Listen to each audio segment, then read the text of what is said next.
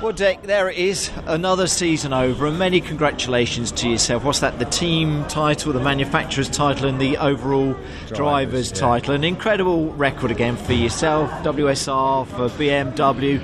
Another season for you to really look back on and enjoy and celebrate. Yeah, well, I don't do much, it's all the other guys. Yeah, don't do much. An incredible season again, though. Yeah, we just missed the drivers last year, so to get a clean sweep this year, but by winning the manufacturer's race 1, that was one tick in the box. Cole winning the driver's race 2, and then winning the team's race 3.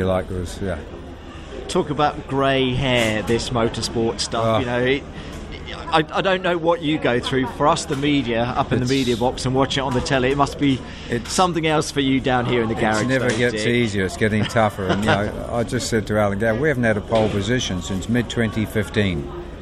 So, we haven't got the quickest car, but it's by getting it to work at all the tracks now, getting it to be reliable. So, Colin's had 10 podiums, only one win.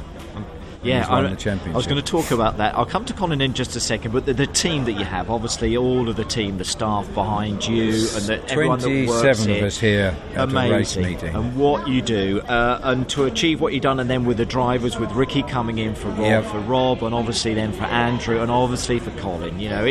What a great team again achievement. No, it's been hard work at times. This is such a competitive championship. And even Ricky's realised competitive driving endurance. This is just short, sharp racing. You've got to be 110%. As soon as those lights go green, you've got to be on it. Yeah. And you can't stop for one split second till the checkered flag comes out. And again, Colin, just that one win. But again, his record, I think, 2004, he's been doing, since 2004 in British touring cars. He had 3 years away.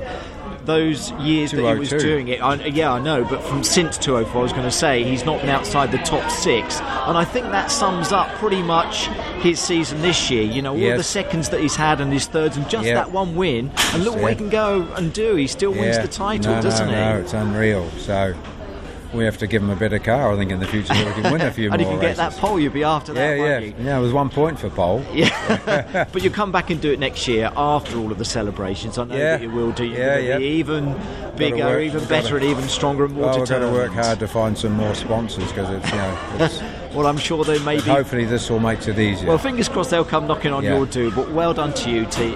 Thank you. And well done to everyone involved in the teams. Thank you. Thank you.